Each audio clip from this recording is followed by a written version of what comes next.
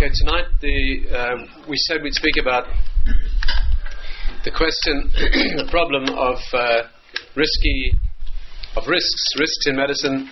The last few weeks we've been speaking about medical ethical or medical halachic subjects, and tonight the idea is to look at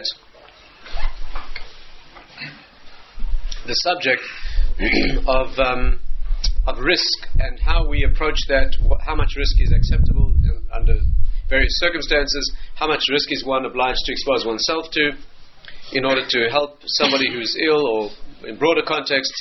We'll try to look at some of these laws, and I'll try to bring out for you the application of the subject beyond medicine. I'm aware that most of you are not doctors. How many people here are doctors or medically involved? Okay, but let's try to look at the subject a bit more broadly and see if we can identify its applications and ramifications well beyond the specific medical field. There's a lot of issues here that are far broader than specifically medical. So let's try to take a look at that. What I'd like to do, with your permission, is to look at a specific issue in medicine and use that as a framework. Use that perhaps as a framework for building our discussion of the question of risks and dangers, and it will give us a chance to look at many other things as well. An example I'm thinking of is the problem of cosmetic surgery. Cosmetic surgery, right? Somebody who is wanting a procedure that is a surgical procedure for aesthetic reasons, right? That is obviously an issue where risk needs to be discussed. Is it permissible to expose oneself to risk for the benefit of looking different? And what are the issues that surround it? So let's look at the question of cosmetic surgery from a broad perspective, and then we'll try to focus more narrowly on the question of the risks that are involved. Hold your questions. Give me a chance to build an approach to the subject, and then if there's time at the end, I'll try to answer questions if I'm able to. The question of cosmetic surgery. First of all, let's just a word of background. We're not talking about what is commonly known as plastic surgery. Plastic surgery in general, as you're probably aware, has a lot of aspects that are not cosmetic.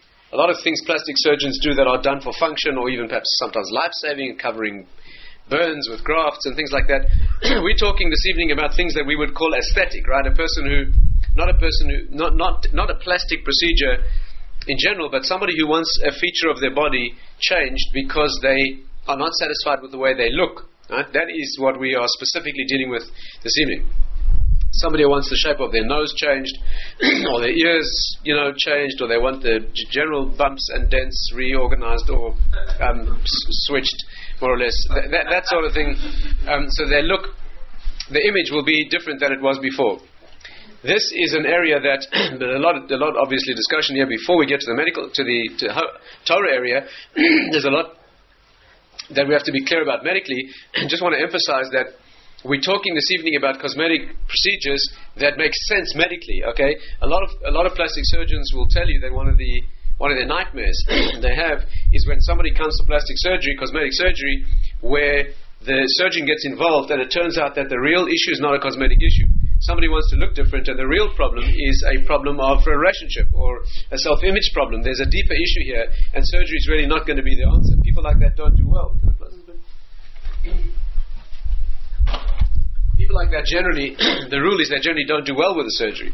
So let's assume here that we're talking about an example where the surgery is correctly indicated. There's a genuine reason here, and that has to be clear. Some people are so misled about some of these things. I remember my father, who was a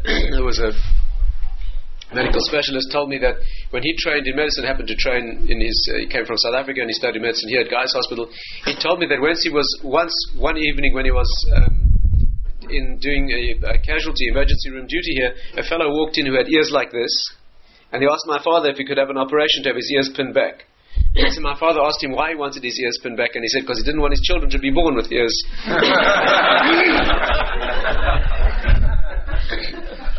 So, one has to be careful about what the reason for the surgery is, and that it's correctly done. But assuming that has been that homework has been done, we're talking about a genuine need for surgery where there's a real issue, then what is the Torah approach to that? I just like to point out that when we talk about an objective issue, sometimes we have criteria that would generally be accepted to be subjective, and they can be in some circumstances objective. I'll give you an example. Let's say you have a married couple. Just to give you an example that has been raised halachically. Let's say you have a married couple where, for argument's sake, the woman has some feature or blemish or perhaps some issue or abnormality that her husband finds offensive. Right? Now let's assume that this is something that's obstructing their relationship, and assume it is something that is not an objective problem. By which I mean, assume you did a survey of all men on earth, and all men on earth would agree that this is not a problem. In fact, most of them would find it attractive. But this husband has a problem, and he can't be close to his wife because of this issue. That would be an example of something that is not something that is not an objective problem, because most people would agree that it's not a problem. But in this case, it's a real problem. And if it's a real problem in this case, and she's willing to wants to undergo surgery, and it is likely to heal the problem, our authorities have allowed surgery in such circumstances. So that's an interesting example of something that wouldn't be generally considered objective, but it's real in these circumstances that would justify a serious consideration of surgery. So let's look at the problem as broadly as we can, and then we'll focus down. When you're talking about an aesthetic procedure, something that someone wants to have because they want to look different, either because they're not satisfied with the way they look, or because they have an objective problem like a scar or a particular blemish, or perhaps they were injured, or they had a growth and it was removed or dealt with surgically and it's left as some disfigurement. Whatever the reason is, how do we understand what is the halachic approach to this? I think that generally speaking, there are 5 issues that have to be dealt with in cosmetic surgery. I may be wrong, there may be more, but to the best of my knowledge, there are 5 issues that have to be covered, 5 areas that need to be dealt with halachically before we can talk about surgery.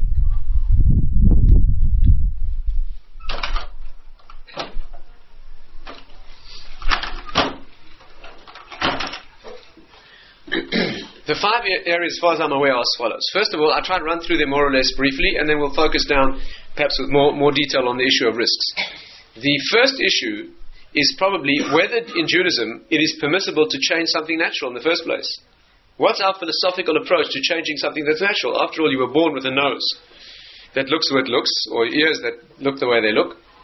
Are you allowed to change that which is a natural, divinely given attribute? You realize that this question is much broader than the human body. Can you change natural features of the geographical landscape? Can you genetically modify crops or fruits, for that matter? Can you tamper with the natural? Right? That's an interesting question.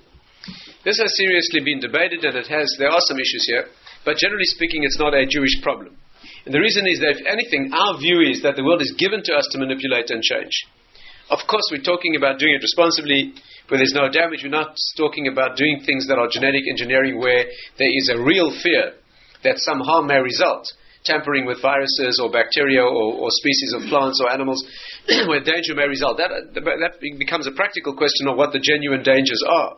But the general principle of changing the landscape, or changing the biological landscape, if you like, is not generally a Jewish concern. We understand that the Torah Hashem gave us the world in order to use wisely for human benefit, and therefore there's no general problem of changing a natural feature.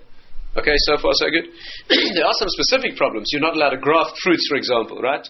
Interbreeding, grafting fruit. You know, to combine a peach and a plum, for example, right? You're not allowed to do that. Once it's been done, you can eat such fruit, but you're not allowed to do such grafting. And there are some very specific prohibitions of interbreeding in animals and interbreeding in plant species. Planting plants too close together of different species. There are all sorts of specific prohibitions like that in the Torah. But the general idea of changing a natural feature, we don't really have to deal with as a serious prohibition over here. The second issue is the problem of wounding. Right? When you perform surgery, you are wounding. You're cutting the body. Even very fine surgery. Some facial procedures are so fine. Some plastic surgery, cosmetic surgery is so fine that immediately after surgery you cannot see the cuts. They are so skillfully placed in the edge of an eyelid or in a natural skin crease. And the sutures that are used are finer than a human hair. extremely small, but nevertheless there is cutting. There's cutting the body. Some surgical procedures are done underneath the skin, but even there, an instrument is inserted underneath the skin, whether it's to remove fat or to whatever it is. The instrument there's a cut that's required in order to insert the instrument, and there is surgical trauma that takes place underneath the skin. So no matter how fine your surgical cuts may be, you're talking about an injury to the body, and there's a Torah prohibition of injuring the body.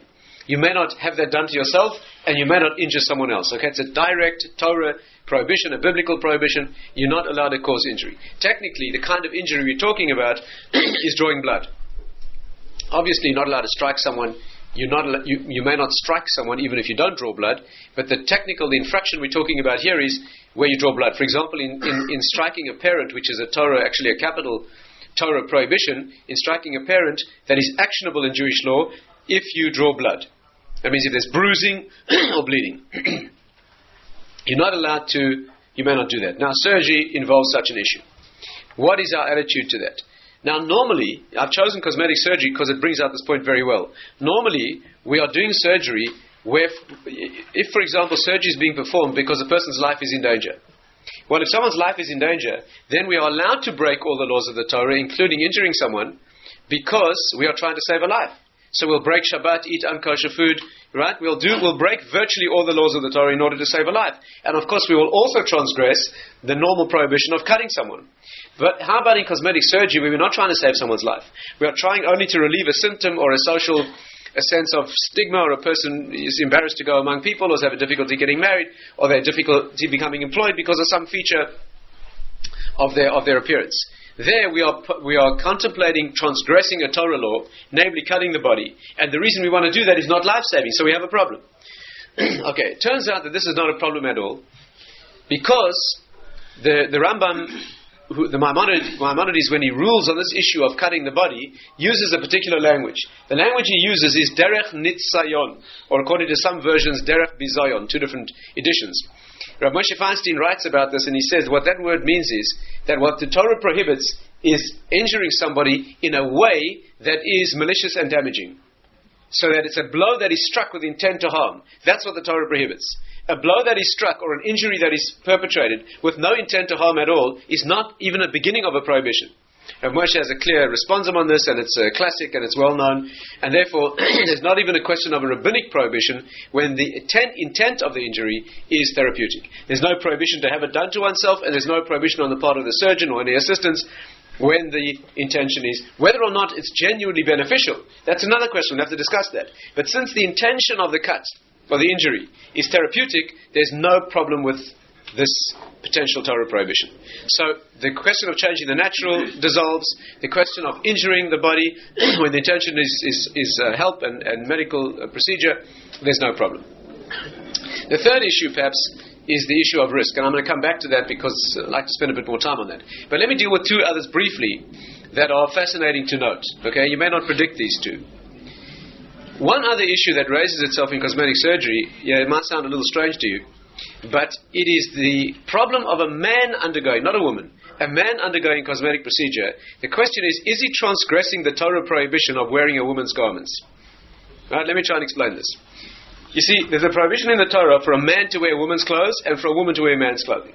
A woman wearing man's clothing, not directly our subject, but the nature of that prohibition is actually so interesting. What exactly constitutes a man's garment? If you're talking about many phases of history where the norm was for men and women to wear robes, what exactly is a man's garment? There's a very powerful and serious opinion in our early authorities, the Rishonim, who say that a man's garment is a weapon. That's a man's garment, a weapon. And therefore a woman, there's a Torah prohibition for a woman to wear a weapon. I'm not talking about using a weapon or carrying a weapon when necessary. I'm talking about wearing one as part of an attire, a uniform, for example, military. Women in the Israeli army there's an issue here. There's an issue. I'm not talking about using weapons. I'm talking about wearing one as part of a formal attire. Wearing a weapon, right? For many generations of the world's history, formal dress included a weapon, a sword or a dagger, or that's an issue. However, today it's much broader than that. Of course, it also involves wearing man's garments in general. One of the most interesting examples of this, although we can't go into it fully now, is a woman wearing trousers. Right? When a woman wears slacks or trousers, the question is that considered to be transgressing the prohibition of wearing a man's garment? Right? And the issue here is fascinating. You see, the question becomes, are trousers a man's garment de facto, or are man's trousers a man's garment? Most normal women would not be seen wearing not be seen dead. They wouldn't like to be seen wearing dead men's trousers either. The point is that most normal women would not like to be caught even dead wearing man's trousers. The trousers she wears are not men's trousers. They are very elegantly cut feminine garments which are bought in a woman's boutique. They are not, right? And therefore the halachic question is, are trousers, in as much as they are trousers, a man's garment, or are men's trousers a man's garment and women's trousers are not? You can well appreciate the difference. There are Jewish authorities who hold that trousers that are cut for a woman are in fact a woman's garment. Of course, they have to be cut for a woman, and they have to be cut modestly. We're not talking about the kind of garment that you need the fire department to get in and out of. That's not that transgresses. There's no question that transgresses a whole host of other Jewish problems. But if they are modestly cut and they are feminine, then they could well be considered to be a woman's garment. In fact, there are even authorities who say that such trousers are better than a skirt or a dress because they hide the leg more. They're naturally more modest. If they're modestly cut, then they're better than wearing a skirt or dress. In fact, the bottom line ruling, particularly in the Ashkenazi world, the custom we follow is that our women wear skirts or dresses which are long enough and stockings. And that's because there's a serious halachic opinion that the lower part of the leg also should be covered. And in deference to that opinion, we wear a dress or a skirt and stockings. But be that as it may, those are some of the issues that go around a woman wearing man's garments. But a man wearing woman's garments is more what we need to discuss. The Torah prohibition of a man wearing a woman's garment is not only wearing a garment. Okay, it's not only that you do not transgress this prohibition only by wearing a frock and strolling down the main drag, if you'll excuse the expression. But you transgress this if you're a man by doing anything that is a preening attention to beauty. Okay, it's often not correctly understood. It is not only wearing an item of apparel that is normally a woman's, it is any preening attention to beauty. So therefore there's a prohibition for a Jewish man to pluck out grey hairs, or to pluck his eyebrows, or to shave under his arms, or shave his legs for that matter, or those kinds of things that women do in a society where women do those things as an attention to their looks and their beauty. So doing that for a man is actually a Torah prohibition, right? Torah prohibition. Dyeing his hair, makeup, for example, things like that. Earrings are an interesting question. Also goes into the issue of whether things like earrings are women's garments, or are they bound by the custom of time and place? And since there may be a custom in a particular time and place for a man to wear an earring, then it could well be a man's garment. Okay, that's a fascinating issue. But the question is that when a man is paying attention to his looks in a way that is normally feminine, there is here potential Torah transgression. There are fascinating questions here. Can a man shave his legs if he's a professional cyclist or a swimmer? Can he do that? And there are other similar questions. But this is an issue. In fact, strictly speaking, a Jewish man should not spend excessive time in front of the mirror, because it's not necessary. You're allowed to spend enough time in front of the mirror to look decent and clean, but spending hours blow drying your pants and that sort of thing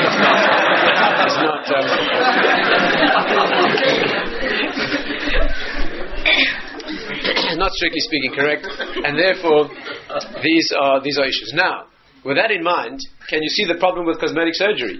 If a man is going to have surgery to improve his appearance, the question is he entering this zone of attention to appearance that is normally feminine and therefore would be prohibited? That's a fascinating question.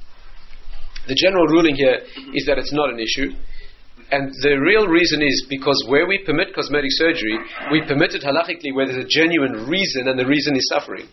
Yeah, the general reason for permitting cosmetic surgery is where there's a genuine issue of suffering. For example, a person who is ashamed to go among people. There's a place in the Gemara, Tosfos says that the shame of going among, social shame, being ashamed, is a psychological suffering is the greatest kind of suffering, it says in that context. And therefore, where there's a genuine suffering because a person cannot relate to other people because of some blemish or disfigurement, or because he's having trouble in marital possibilities or employment. Those are genuine issues of suffering, therefore the surgery is allowed. If the surgery were frivolously intended, the person only has a frivolous desire to look different, then for many reasons we wouldn't allow the cosmetic surgery, and it could well be that if it's a man, this issue may as well be an issue. This also crops up in cosmetic dentistry. Any dentists here? Also crops up in cosmetic dentistry, where work is being done only for looks. It's an issue. Generally speaking, it's in practical terms, it's not an issue, because teeth are functional as well as looks, and there's many other issues. But that is an issue. And finally, there's one other question that needs to be dealt with, and that is the question and the problem of tattooing.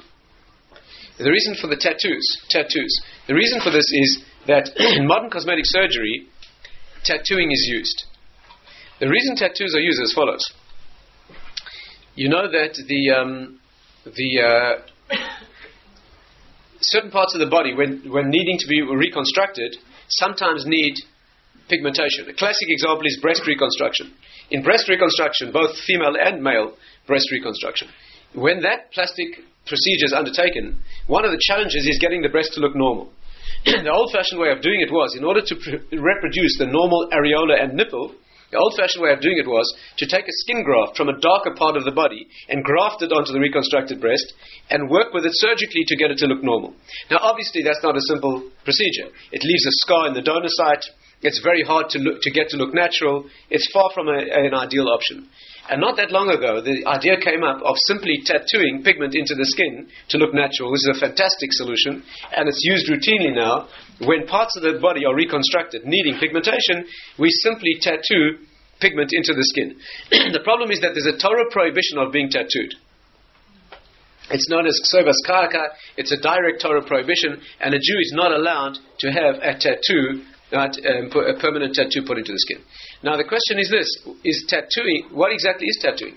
Is it any insertion of pigment indelibly into the skin, or is it only? There are opinions, for example, that the Torah prohibition of tattooing is transgressed only when what is inscribed in the skin is in the form of writing, when something is written in the skin, not just color. You see the question: what's a tattoo? Is a tattoo any pigment in the skin, or is it only a picture of an elderly grandmotherly type on a motorcycle with a dagger through her heart and the word "mum"? Is that what's meant by a tattoo? That is the question. Okay, this is debatable halachically. And not that long ago, actually, I was approached by a particular plastic surgeon who was about to perform this very procedure on a Jewish woman who needed breast reconstruction. And we researched the question, and we actually took the question to Rabbi Yashiv, and he said that it would be preferable for that part of the surgery to be undertaken by a non-Jewish assistant. That was his ruling in that particular case, and that's in fact what was done. But this is a question. So that is another potential issue that could be raised. By the way, it's not only a question in plastic surgery. Can you have permanent makeup tattooed into the skin? I don't know if you know about this, but one of the options today is having makeup tattooed into the skin. Instead of having to apply eyeliner and so forth, all you do is you have it permanently tattooed. It's a wonderful thing because it allows you to cry without your face dripping all over the person who made you cry, and therefore it's a very nice option, and it's done today. Does Judaism countenance, does Judaism allow, even for women, let alone for men, okay, where makeup's a problem in the first place, as I mentioned, does it allow permanent makeup to be tattooed in the skin? It's an issue. So that is an issue, another issue. Let's focus now on the question of risks and see if we can analyze that and understand that field. If you've been following me, you'll notice that we've covered 4 areas that are all surmountable.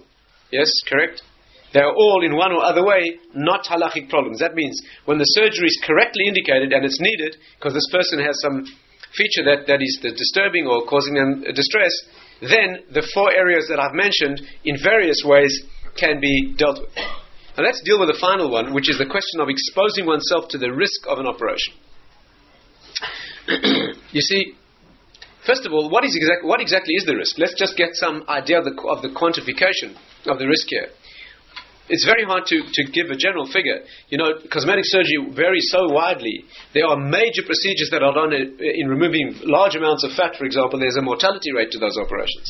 And there are extremely fine surgical procedures where the chance of coming to harm is almost zero. Right? However, in all of these procedures, there is some problem. Even local anesthesia, which is used as simply a local anesthetic, which is used for very fine surgical procedures, there's no medical procedure virtually that is without risk. And even the local anesthetic, some people actually can die from a small amount of local anesthetic that is injected. Often the local anesthetic has a very small amount of adrenaline in, and even that can cause problems, and it's not without risk. So it's hard to give a figure, but perhaps the best way to approach this is, let's assume we're talking about a cosmetic procedure that requires general anesthesia. What is the risk of a general anesthetic? What's the risk of dying from general anesthetic?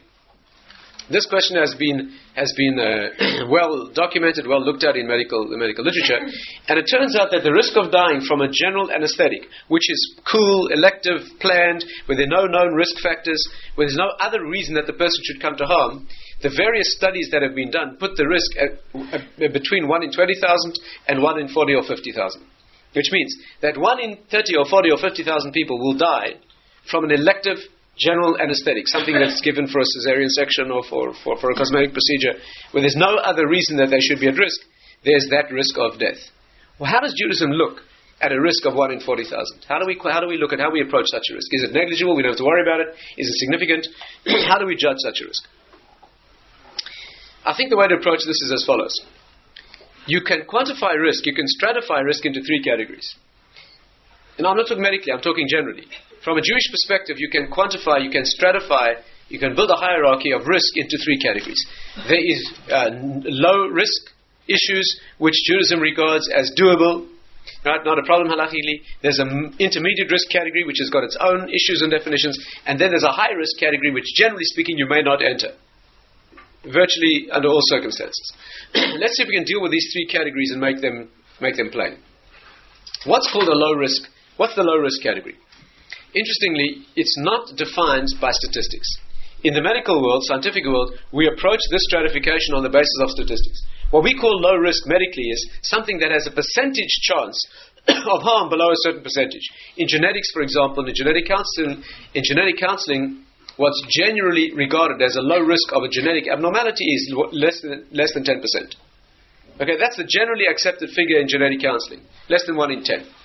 The approach we use is, what are the statistics? In Jewish thinking, actually, it's not based on a statistic. It's based on an entirely different issue. What we call low risk in Jewish terms is something that is broadly accepted in society. Stay carefully with me because it's not a familiar concept, and it's a very weighty halachic issue. Something that is accepted by the consensus, that is broadly practiced in society, not necessarily Jewish society. Something that people do without an assessment of the risks and benefits, you are allowed to do as a Jew without assessment of the risk and benefit. Okay? Examples. Yeah, take an example. Let's say driving in a motor vehicle. I'm not talking about in places where it's high risk, like in Israel. I'm talking about places where people do that without consideration of the risks. Nobody gets into their car and thinks about the risk of having an accident when they're going down to the shop to buy something or visit a friend. They don't do that, right? Although there is a risk attached. There's a far higher risk of being injured or killed in a car, for example, than there is in scheduled airline travel. Per passenger mile, per departure, per journey, whatever you care to use as your measure. There's a definite risk. But society accepts that risk without a view to the dangers. And therefore, Jewishly, because it's broadly accepted in society, you don't have to worry about the percentage risk. Right? Driving your car is certainly more risky than sitting home in your living room, unless you've got a particularly problematic marriage. But let's say, under normal circumstances, driving your car is Jewishly, you don't have to worry about that, because since it's broadly accepted in society, you may do that without due thing. Scheduled airline travel is the same thing. Since it is as safe as it is, and society accepts it as a thing that we don't have to worry about the risks, a Jew is not obliged to make an assessment of whether the benefit outweighs the risk. You don't have to do that. That is called dash bo rabim. The halachic terminology is dash bo rabim. That means people throng through this area, and in such a case, shemei psoim Hashem. God protects those who are innocently or naively or simply doing that which is normal. You don't have to worry about that. And there are many medical and broad applications beyond medicine. Simple examples would be you know that many food colorings and additives that we use today have never been proved to be safe. You know that there are many additives that are used today, a long list of things that are put into our food for the purposes of preserving or enhancing or colouring, many of those have never been documented thoroughly as being safe. From a Jewish perspective, you do not have to worry about that. If evidence turns up that something is harmful, you'd be forbidden to. But until such time, since it's broadly accepted in society as being the norm, you don't have to do about that. If you are particularly knowledgeable yourself in a particular area, you have to take more care. But if you're not, and you're doing that which is broadly accepted, it's a very well-known medical standard. I'll give you an example. I'll give you an example that happened to me personally in medical practice. I was involved in a practice once where it happened to be in Israel. We had a family in the community who did not want their children to be immunized. Okay, I was involved there with another doctor, and it turned out that this family believed in naturopathic, holistic medicine. I'm not now going into the issue of how that is viewed halachically, but the point is that they did not want their children vaccinated. And it came time for the children to have the so-called 3-in-1 vaccine, right? Whooping cough and diphtheria and tetanus, and the whooping cough vaccine, the pertussis vaccine. The problem there was that at the time it was thought that some people still feel that this may be the case. This vaccine does or may have a risk in itself. Right? So the family said to us like this: look, we think these vaccines are harmful. We don't want our children to be immunized. So eventually the argument, and we felt that children should be immunized, like the whole community was being immunized. We felt it was a responsible thing to do. The argument became most heated about this particular vaccine, and the reason was because they said, look, not only do we believe that immunizations are harmful, this one has a known risk. And in fact, the figures that were published were more or less, I'm not going to argue about the details, that the whooping cough vaccine has a serious risk of neurological damage or even death in certain cases that can amount to 1 in 20,000. So the family said, look, you want to give our children a risk of 1 in 20,000, right? Why do you want to do that? So we said, obviously, the medical logic is clear. The logic is like this: the risk of coming to harm from the vaccine is 1 in 20,000. The risk of harm from the disease is far greater. Whooping cough in young children about under age 1 or 1.5 has a mortality of 3 or 4%. 3 or 4% of children die, right, if they get whooping cough below that age. So we do the arithmetic and we can demonstrate that the risk of getting whooping cough and dying is far greater than the risk of the vaccine. There's no medical question about that. You take the route of less risk. Now, during the discussion, a very interesting fact emerged. Discussing this with a family, and it turned out during the discussion I realized that I was saying something completely false. Apply your mathematical mind and you will realize the error. The error is like this: if we give your child the vaccine, we with our own hands are giving your child a risk of 1 in 20,000. If we don't give your child the vaccine, you know what the risk is of getting whooping cough and dying?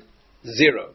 You know why? Because as long as all the other children are vaccinated, there's no risk of your child getting the disease. Now that is a very interesting moral dilemma. What do you say to a family where they say, you see, on the one hand you could say, but look, everybody has to do their share, otherwise, you see what happens in societies when people get careless and enough people stop immunizing, then you get enough vulnerable people in the population for an epidemic to spread, and then people come to harm. In fact, about 10 years ago in Israel, there was an outbreak of polio for that reason. And 20 years before, there was a much more serious outbreak. What happened was people got careless about the vaccine, and then enough children were unimmunized, and then there was an epidemic, and people are paralyzed today because of that. So surely everybody has the responsibility to do that. On the other hand, we took the question to Rabbi Yashiv, one of the great halachic authorities today, and Rabbi Yashiv told us that in those circumstances it's permitted to force the family to vaccinate the child. He didn't mean force them physically, he meant to give a ruling which they were prepared to accept, that they need to vaccinate the children.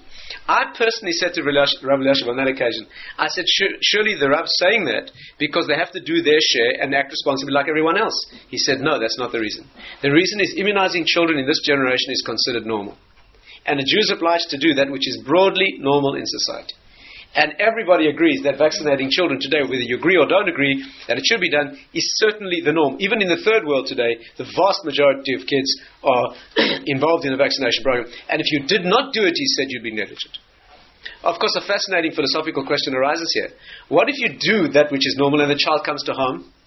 What if you do that? What if we would have said to that family, right, you have to immunize the child, they subscribe to his view, immunize the child, and their child turns out to be 1 in 20,000 that gets serious brain complications. What would be the Jewish approach?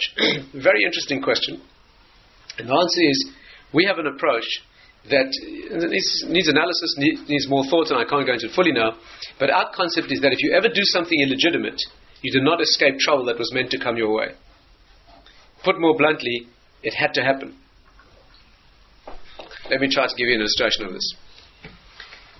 Some couple of years ago, there was an Israeli nurse assisting at an operation. The operation, to the best of my knowledge, was the excision of an ectopic pregnancy. A woman had become pregnant. The pregnancy was abnormally placed in one of the fallopian tubes, and of course that can be a great danger. She began to bleed. The surgeons, the two gynecologists, were cutting out the fallopian tube. They were secular doctors, chilonim, and the nurse was a religious girl. During the operation, while the woman was anesthetized, the one doctor said to the other, "This foolish religious lady, we told her to be sterilized. We advised her to become sterilized. She insisted on this mitzvah of having children. She went against our advice. She insisted on becoming pregnant. And look what's happening to her now. She's in danger and she's losing one of her fallopian tubes." Right? This is the thing. She should definitely listen to us and not gone ahead with her religious values. The nurse was very distressed. She didn't know what to answer these doctors. After all, she knew they were wrong. But on the other hand, they were right practically. I mean, she was coming to harm and had she been sterilized, although it's a prohibition in most circumstances, she wouldn't have come to this harm. So the nurse wrote a letter to Rav Zilberstein, one of the accepted halachic authorities today, is Rav Eliashiv's son-in-law, and she asked him what he should have said, what she should have said. And he said, the correct approach to that is, a Jew believes that if you ever do something illegitimate, you do not save yourself from trouble that was meant to come your way. If you need a certain amount of tzoros in your life and it's coming for the right reason, you'll not get out of that through illegitimate means. And he gave a very interesting illustration, and you're not welcome to ask questions on this illustration because it's Kabbalistic, but I'll just tell you anyway. You can research it yourself. The Medrash says that there was once a man who came to King Solomon, Shlomo Melech, and begged him to teach him the language of the birds. There's a Kabbalistic idea that the birds, if you know how to listen to what they're saying, you can hear them talking. This is not a subject we can go into now. But he begged him to teach him the language of the birds. Shlomo Melech said to him, look, it's not entirely correct, you shouldn't do it, there's reasons not to. He tried to dissuade the man, but he was so insistent that eventually Shlomo taught him the language of the birds. The man was absolutely thrilled, and he walked out, and as soon as he walked out, he heard the birds saying that his chickens were going to die. So he quickly sold off all his chickens, and in fact they subsequently died. So he was very happy. Then he heard the birds saying that his house was going to burn down. So he quickly sold his house, and of course subsequently it burned down. He was very happy. Then he heard the birds saying that he was going to die. So he ran back to King Solomon and he said to him, what do I do now? And Shlomo Melech said to him, he said, you know, there was a decree in heaven against you, a gzera in Shemaim. There was a decree in heaven against you, and Hashem tried to take it out on your chickens. And you got out of that. Then Hashem tried to take it out on your house. You got out of that. And now there's nothing I can do for you. So that's our approach to that subject. Anyway, the point is that you do what's normal. That's what you're obliged to do, and you do not have to second guess or analyze the risks if it's a very low risk and generally accepted in society. That's called dash borabim shemab saim Hashem, and therefore, if something is a trivial amount of risk because it's accepted that way in society, broadly done. We're not talking about people on Sunday afternoons jumping off cliffs with rubber ropes attached to their ankles because that in their segment of society that's called normal. That's not Jewishly normal. But if it's something that's broadly done across society, then you can do it as a Jew. That's called low risk. Okay? So far so good? What's high risk? What we want to assess is the middle risk category. But the best way to do it is to define the low risk which we've done. Let's exclude the high risk category, and what we'll be left with will be our problem. Okay? Our issue. High risk is that which is very risky. Very risky. In very risky situations, there's a debate between the Jerusalem and the Babylonian Talmud. May you put yourself into a high risk situation to save a life? Of course, for no reason not to save a life is definitely forbidden. A Jew is not allowed to enter a situation of high risk. The only exception, the obvious exception, is a military situation. The law, the halachas, the laws, the Jewish law governing the army, I think last week we discussed one or two examples, no? In the military situation, there are different set of laws that apply, and the reason is because that's ab initio a situation of risk. A soldier can't say, I'm sorry, I'm not going in there because it's risky. Right? If you're obliged to be there in the first place, you're obliged de facto to accept a certain lethal risk, right? Provided that the war is a Torah-mandated situation. That is an exception. But apart from that, to enter a high-risk situation, a Jew, you're not allowed to do that. To save a life, you can. But there's a debate between the Jerusalem and Babylonian Talmuds, which is this. How much risk do you have to expose yourself to save someone else's life? Someone who's certainly going to die. Certainly will die. But you can save their life by exposing yourself to a serious risk of dying yourself. In the high risk. The Jerusalem Talmud rules that you must do that. You're obliged to put yourself into serious risk to save a life. The Babylonian Talmud rules that you are forbidden to put yourself into a high-risk situation to save a life. And fortunately for most of us chickens, in all arguments between the Babylonian and Jerusalem Talmuds, we rule like the Bavli. Which means that our ruling is you may not expose yourself to serious risk to save a life. Not moderate risk, but high risk, that you may not do. To save your own life, you may. To save your own life, you may. Okay, even very high risk. Without going into too much detail, I'll just give you the classical application of that. That is where a person themselves, person has a lethal illness. Okay, so assume you have some problem, some disease that will cost him his life, this person within a few months. But in terms of the definition, Jewish definition here, what we call terminal is less than a year. What we call Chaya Shah, terminal life, the sources, Talmud and the halachic sources subsequently rule that terminal life that will definitely end within a year, we call Chaya Shah, temporary life. That's what we call, in English we call that terminal. A person who has a terminal disease, who can be offered a procedure that if it succeeds will save them, but if it fails will take away the temporary life. Here's a person with some sort of malignant illness, right? They will die, according to the figures, in 3 or 6 or 9 months. We can offer them an operation which, if it's successful, will give them a normal life.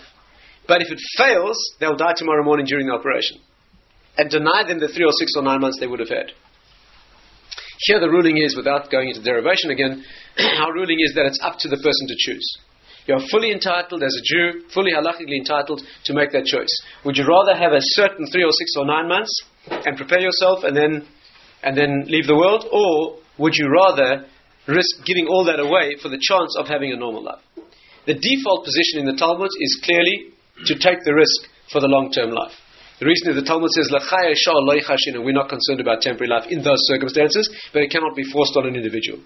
The default position, I've had to ask this question myself in various contexts, is that if the person cannot make a choice, for example, they're unconscious or it's a child, the normal assumption, the Jewish default position is we would give them that procedure, all else being equal, because the chance of living normally is more valuable than the certainty of a very temporary life that is ebbing away. This ruling applies even when the mortality is more than 50%. That means when the risk of the surgery, for example, has more than a 50%, that means the chances are they will not survive. They are still fully entitled to take that option and take the small chance of living normally, even though the majority chance is giving away the temporary life. Okay, that is entering a situation of high risk to save your life, but to put your life at high risk to save somebody else. Okay, the general default position is that you're not allowed to do that. What is called high risk? How much risk is high risk? In the sources that define this, there's one source in all the halachic literature I'm aware of which says that high risk is more than 1 in 6. 16-17%, somewhere around there, that's called high risk. Rabbi Elyashiv was asked this question recently and he said that's far too high. Far too high. That means, do you understand what I'm saying? That means much less than 1 in 6 is called high risk. Certainly 1 in 6.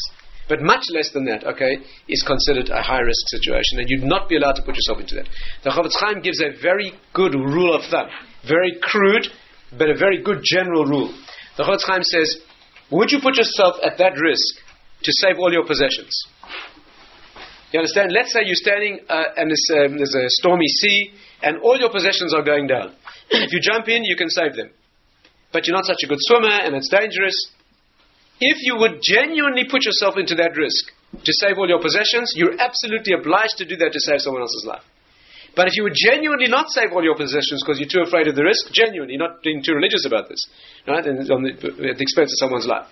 If you genuinely would not take that risk to save everything that you own in the world, then you're entitled not to save that individual's life when it costs you that level of risk. Okay? And unfortunately, this question has come up many times. The most recent version of it I saw was asked by an Israeli doctor who had to get to injured people who had been injured in a terrorist attack, and he himself was exposed to risk driving down that road to get to those patients. So the question he had to ask was, how much risk am I obliged to expose myself to as a professional? Where's my duty, in a sense, to get to those people? This is one of those situations. Is that called military? Is it not called military? This is an interesting question. So that is the category of high risk. We're left with the category of moderate risk. How is it defined? It's none of these high-risk situations where you should not put yourself into it, but it is not trivial. In other words, people in society do not do that for no other reason. And I think it's correct to say that a general anesthesia fits into this category. Would you agree? General anesthesia is not something that people do on Sunday afternoons because they've got nothing else to do. They may take a drive in their car, or they may take a plane trip somewhere to go and see, have a vacation, but they don't undertake general anesthesia for no reason, regardless of the percentages and the 1 in 20 or 30 or 40,000 risk. And any sensible doctor will not send a patient for general anesthetic when he can get away without a general anesthetic. And therefore, that would be a classic example that fits into the middle risk. There are some authorities who argue that general anesthesia these days is so safe that perhaps it's not even in that category. But I think the normal approach is a general anesthetic probably fits into this category. Now, what is the halachic quality? What is the halachic rationale for entering middle risk situation? And here comes the rule. To put yourself into a moderate risk situation, you may, but you need a good reason. Okay? Trivial risk that everyone does, you don't need a good reason. High risk, you're forbidden. Moderate risk, you need a good reason. The classic good reason is earning a living. The Talmud gives the example of people picking fruit on the branches of very high trees, right, where they do it to earn a living. And the ruling there is, you may climb in such trees if you earn a living doing that, but you may not do it if you're not earning a living. You can't expose yourself to that risk. There's a classic responsum in the Noda B'Yehuda, one of the great halachic authorities of the 18th century. He was asked by a Jewish big game hunter about the risks. A Jew who happened to be a big game trapper and hunter, used to go out into the bush and the wilds, wrote him about the risks of being out there. First of all, these days, there's no question, the bush and the wilds are a great deal safer than the city. Okay, these days. Today you need a halachic responsum allowing you to live in the city. But be that as it may, in his day, the question was going out into the wilds. And the Noda B'Yehuda answers him in a very interesting tshuva. First of all, he says it's not a profession for a Jewish boy. That's the first thing he says. He says Esav was a hunter, not Jews. But as far as the question of risk is concerned, if you earn a living doing this, it will be halachically permissible. Okay? And that's the general category. So if there's a good reason, earning a living, and more broadly, things that you genuinely need. One of the interesting versions of this question that was asked not so long ago was by a young Jew from Johannesburg, South Africa, who asked the question of whether it's halachically permissible to live in a society that has a high crime rate. Can you as a Jew live in South Africa, live in Johannesburg, where the crime rate is higher than it used to be, shall we say? Okay, arguable about exactly what the figures are. And the halachic answer he was given was, you may live in a society that has a certain amount of danger if you have a good reason, even if it's decidedly risky, if you have a good reason. And earning a living or having your normal social structures intact where your children are educated and you're not being made to feel like a refugee, those are all very good reasons. So unless it became a society in which the risk is downright lethal, what we call a high-risk situation, there's no question you can take on such moderate risks. Okay? So that would be a general analysis of our three categories. Let me summarize and come back to the question of the cosmetic procedure and sum it up like this. In terms of the first four elements that we discussed this evening, cosmetic surgery for good reason would be acceptable. In terms of the risk, if the risk is in the moderate risk category, okay, it's a small cosmetic procedure or general anesthetic for argument's sake, there you would need a good reason.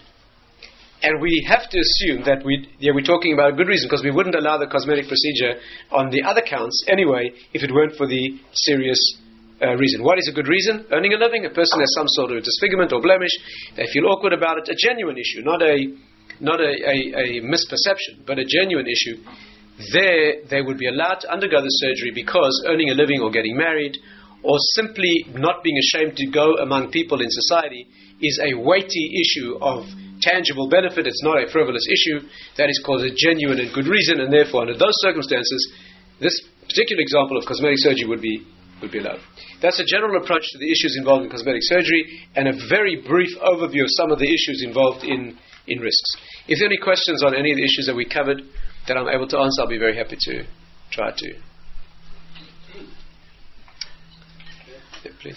Yeah, we spoke about high risk and saving the life, but this is assuming that it's saved the life for long term. But what if without the procedure you can die in 6 months, and with the procedure against 2 years or 3 years? Right, interesting question. Let me repeat the question. The question is, the dilemma we set up was a person who is terminally ill but could have a procedure that would save their life in the long run. What happens if it won't save their life in the long run, only give them a longer run? Now the example you gave was not entirely the one we need, because you said 3 or 6 or 9 months or 2 or 3 years. actually a number of years is already halachically in the category of a normal life generally, and so we would certainly would be free to choose that procedure. But strictly speaking, even if the patient would want the procedure to prolong their temporary life, even that would probably be allowed in most circumstances. You couldn't force that on somebody, okay? And it's not, but it would be an option. The reason is that this fits into a broader category, which is known as the category of withholding therapy in general. Did we speak about this last week? Very briefly, to withhold therapy, that means you have a surgery, an operation, chemotherapy, something like that, and you're contemplating withholding the therapy from the patient, right? They're going to die in 3 or 6 or 9 months. The therapy might give them a normal lifespan or just prolong their temporary life, okay? The law with that is a very important thing to know, because it's so badly misapplied, so badly misunderstood. The whole hospice movement, unfortunately, very often misapplies this from a Jewish point of view. The medical view on this is sliding rapidly away from the Jewish position here, and it has to be known. In terms of withholding therapy, not treating somebody, okay, who's dying, in Jewish law, you may only do that under the following circumstances. Number 1, it has to be a terminally ill patient. 2, they must be suffering uncontrollably, which should never happen medically. And 3rd, they must want to stop. Let's get this clear.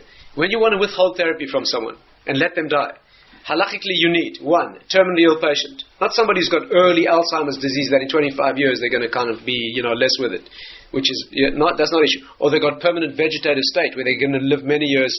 I happen to know a young woman. As it happens, it's a young woman who had a nose operation and never recovered from the anesthetic. She had a minor nose repair, a nose cosmetic procedure, 30 years ago. Never woke up after anesthetic. She's still to this day unconscious in a long care facility, never having regained consciousness. That is not a terminal life. Okay, so it has to be a terminally ill patient. It has to be suffering uncontrollably, which is not justified at all medically. You're allowed to give even dangerous medication for pain relief, even if it's dangerous, right? In fact, you're obliged to, under certain circumstances and conditions. And thirdly, a person who, in view of that situation, wants to stop therapy. Under those circumstances, as Rav Moshe Feinstein, you're obliged to stop the therapy. You're not allowed, you're obliged to stop. You're not allowed to push on when they don't want to push on. Okay? However, you need all of those. Actually, Rav Chaim Ozer said there's one other circumstance in which it applies. A person is terminally ill, not suffering, but unconscious with no hope of ever regaining a moment's consciousness, and does not want to continue, or said that they would not want to under such circumstances, or the family can testify that they said or they know that the person would not have wanted to continue. Under those circumstances, never another conscious moment in which to think of Torah or do tshuva or anything like that, or conscious and suffering, okay? You need all 3 of those, in which circumstances you're obliged to withhold therapy, and even then, it only applies to medical therapy. It does not apply to any staple need. You may never withdraw food, nutrition, liquid and electrolytes. That means internal normal homeostasis like fluids. By the way, it's not done today. People get into the situation, they pull out the feeding tube now, let alone switch off the ventilator. Many people today, they get into that terminal phase, they just let them starve to death. They pull out the feeding tube, or they take out the intravenous nutrition and fluid and let them die of dehydration. There's a common practice today. It's countenanced by law in many places. That's not allowed. So they have to be given staple needs like adequate nutrition, liquids, oxygenation. Not allowed to let somebody asphyxiate to death because they're terminally ill anyway. And any other staple need. If they're insulin-dependent diabetic, they have to get the insulin. If they get thyroid hormone, they need that. They need blood products, according to most authorities, and it's debatable whether they need antibiotics as well. Many Jewish authorities rule that antibiotics are more in the category of a normal need than an abnormal medical or surgical thing, and therefore, even antibiotics, probably, certainly a large body of opinion holds, they should be given antibiotics. And so, in order to terminate therapy and let this person die, okay, you need all of those things. Again, terminally ill, suffering uncontrollably, wants to stop, and you're still providing basic needs. Under those circumstances, you stop chemotherapy, surgery, etc. So in your example, if this person wants to push on, they want to live another 6 months, they've got a grandchild's bar mitzvah, whatever it is, certainly push on. Yes, please. Living organ donation. Are you allowed to take the risk of donating a kidney or right. Excellent question. Excellent question. I think we should really discuss this as a separate subject. Very briefly, the question was, can you take the risk of being an organ donor? We discussed this last week to some extent.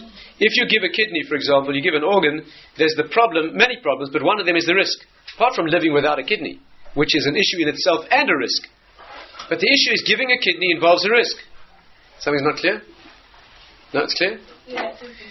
Giving a kidney is a risk. Okay, there's the risk of the surgery, the anesthetic, post-surgical infection, needing that kidney 25 years down the line when your other one gets injured. It's very hard to quantify the risk, but all agree that when you put all the risks together in normal circumstances, it is moderate risk. It's not high risk, that's for sure.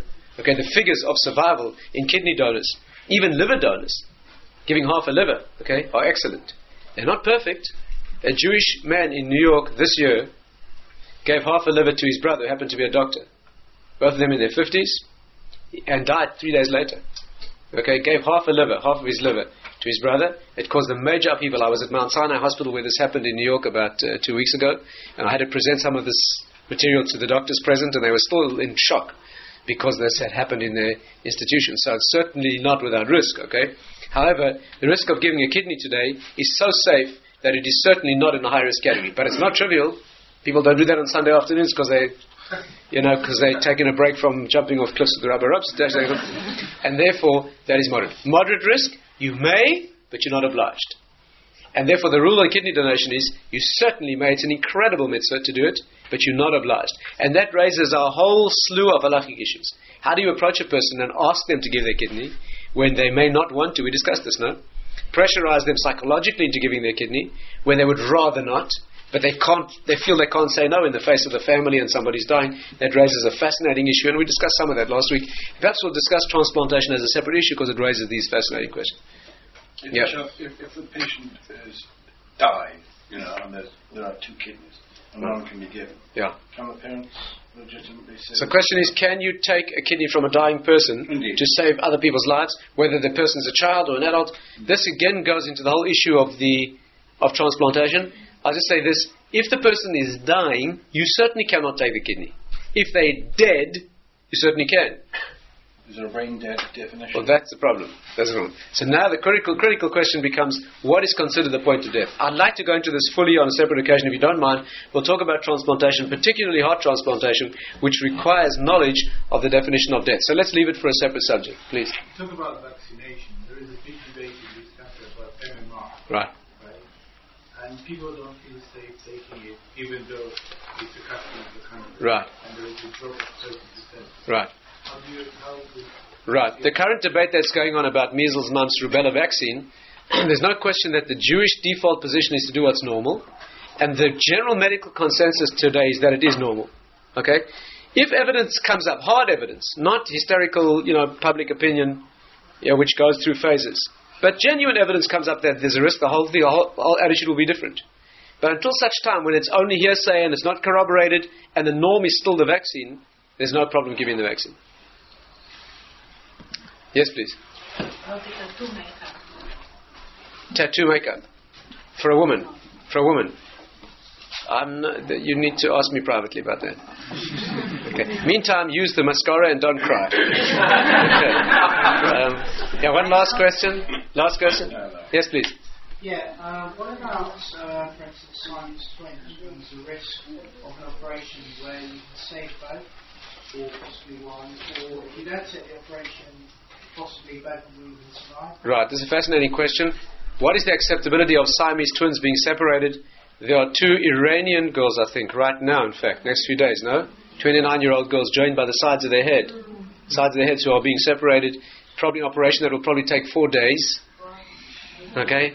This is a procedure plan. I would like to discuss Siamese twins, the separation of Siamese twins, on a separate occasion, if you don't mind. Fascinating case occurred in the Jewish world of 2 little girls, very similar to the cases that occurred here not so long ago, where 2 bodies were joined, there was only 1 heart.